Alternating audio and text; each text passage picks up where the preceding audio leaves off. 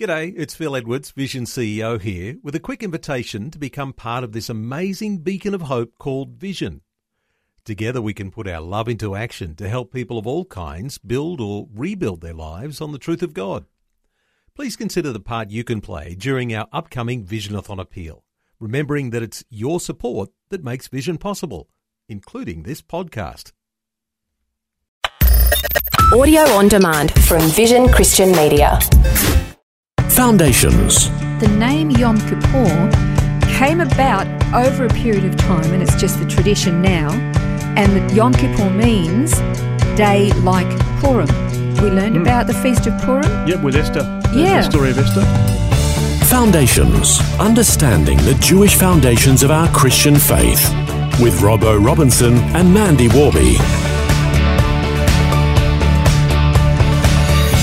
Yom Kippur is the Jewish Day of Atonement, the sixth of the 7 mandatory festivals of the Lord. As with all of these festivals, Jesus, our Messiah, fulfills every one of them. Over the next few programs, we're going to learn how he fulfills the Day of Atonement. You know, all of the feasts have the parallel where you can look at them and go, oh, wow, Jesus fulfills them in all of these different ways. Yom Kippur is one of the more obvious ones. It becomes very, very blatant the more you learn about it.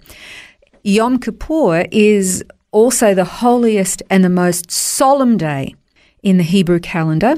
And you mentioned that it was number 6 out of the 7 mandatory feasts of the Lord, and it was actually instituted in Leviticus 23. Actually, just as a complete aside, when Yom Kippur is happening in Israel, it's like the entire nation shuts down. Like everything, buses, trains, TV, everything shuts down. Wow. Everything shuts down.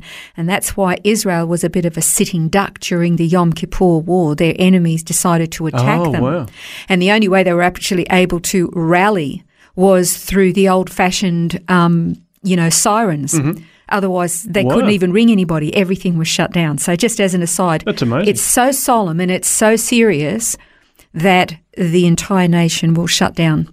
Of course, the army doesn't do that anymore. They stay alert. They've learned the lesson. They've learned their lesson well. But as you say, the feasts of the Lord really represent, in a number of different ways, the plan of God's redemption for the world. Absolutely. Actually, once we get through all of them, we'll be able to look back and just recap over each of the 7 feasts, and you go, wow, that is the plan of redemption, all fulfilled through Jesus the Messiah. It's quite amazing.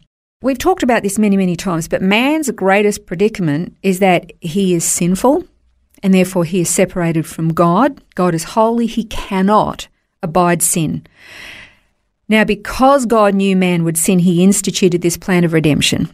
And because God can't tolerate sin, he had to make sure that the plan of redemption would provide this means of being reconciled to the human creation.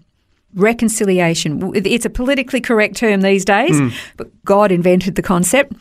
And the feasts of the Lord, of course, reveal this. So when does Yom Kippur actually take place? The 10th day of the Hebrew month of Tishri, the first month of the annual Hebrew calendar, but it's actually the 7th month in the religious calendar.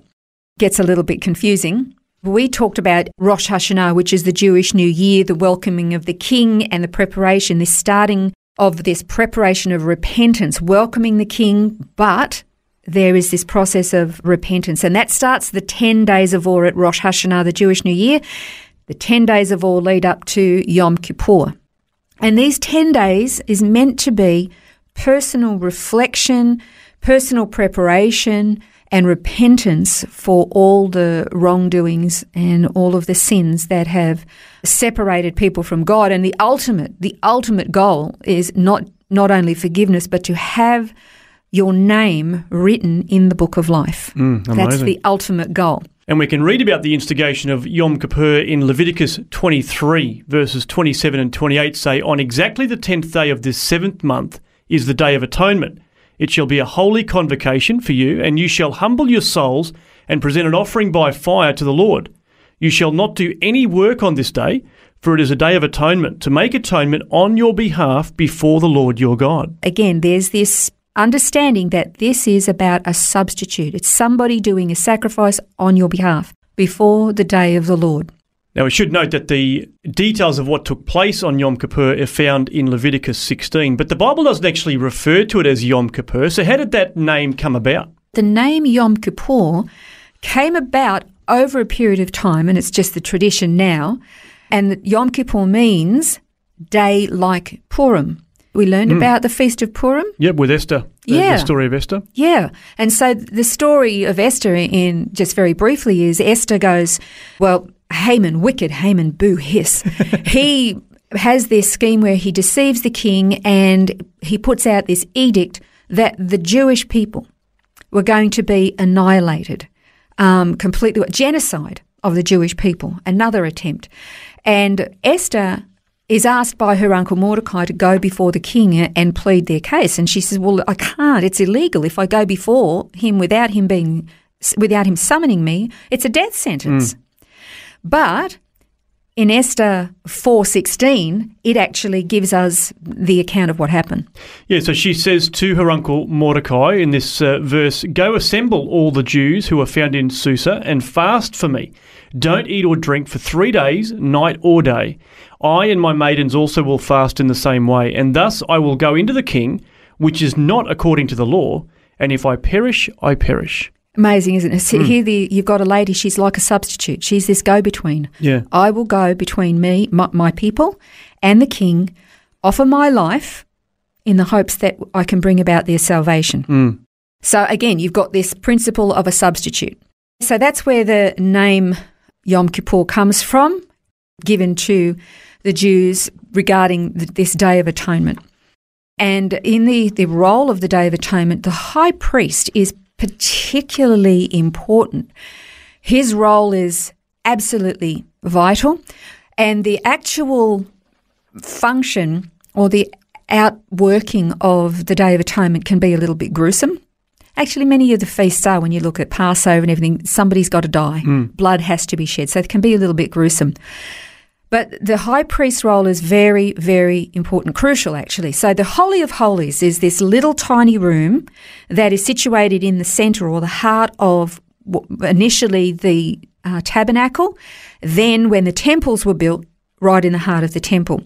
And this little room was where the Ark of the Covenant and the mercy seat were, and nobody could go in there, not even to dust. Throughout the year, only once a year, and the high priest would go in there and he would go through numerous ceremonial washings and cleansings. We would say baptisms, mikveh. He would go into this water cleansing, numerous of them. He wore special garments just for this day. He had to go through all this ritual. He would offer a bull as a sin offering for himself and his family. His family was the priestly family, the family of Aaron. And he had to be all cleansed. He had to be all sacrificed up, ready to go in there so that he was clean. And he'd go in with fear and trembling, thinking he may not come out. He would go in with fear and trembling. This is a serious, serious ritual or ceremony. He's literally coming before the presence, the very presence of God. And remember, God can't tolerate sin. So he had to make sure he was well and truly washed and clean, sparkling and shiny before he entered this little place. But he would take in there the blood of a goat that he would sprinkle over the mercy seat. But here's the fascinating thing. They would bring 2 goats. They had to be perfect without blemish, but they would bring 2 goats to the entryway to either the tabernacle or later the temples. And then the priest would cast lots. And depending on which one the lot fell to, 1 goat would be sacrificed. Its blood would be shed, and he would take that and sprinkle it on the mercy seat in the Holy of Holies. The other goat had a very special or specific role. And you want to know what that role is, don't you? I sure do. Well, I'm sorry, you're going to have to wait till next time. So we'll keep you all in suspense on this one, and we will explore these 2 goats and understand the term scapegoat as we continue to study the Day of Atonement, or Yom Kippur, on Foundations. This has been Foundations, a look at the Jewish foundations of our Christian faith. For study notes, resources and more, see vision.org.au/foundations.